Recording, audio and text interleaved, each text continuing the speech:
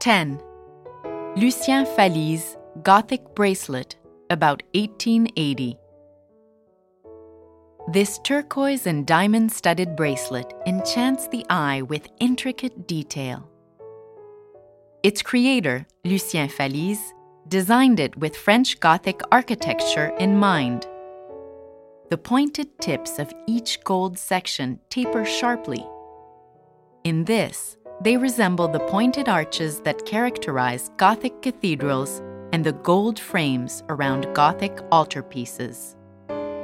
Similarly, the tiny curls and leaf-shaped elements around the edges of each link resemble Gothic ornamentation.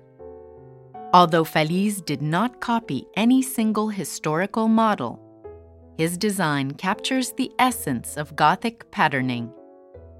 Even the turquoise here, in its flat, separate lobes, seems akin to the divided segments of a Gothic stained glass window. The story of 19th century jewelry unspooled in a sequence of historical revivals. In this parade of revivals, the Gothic revival led off early in Paris, around 1825, with the opening of the Musée de Cluny, which housed spectacular Gothic objects. The great crumbling Gothic churches of France then drew everyone's attention, and a massive effort to restore them lasted most of the century.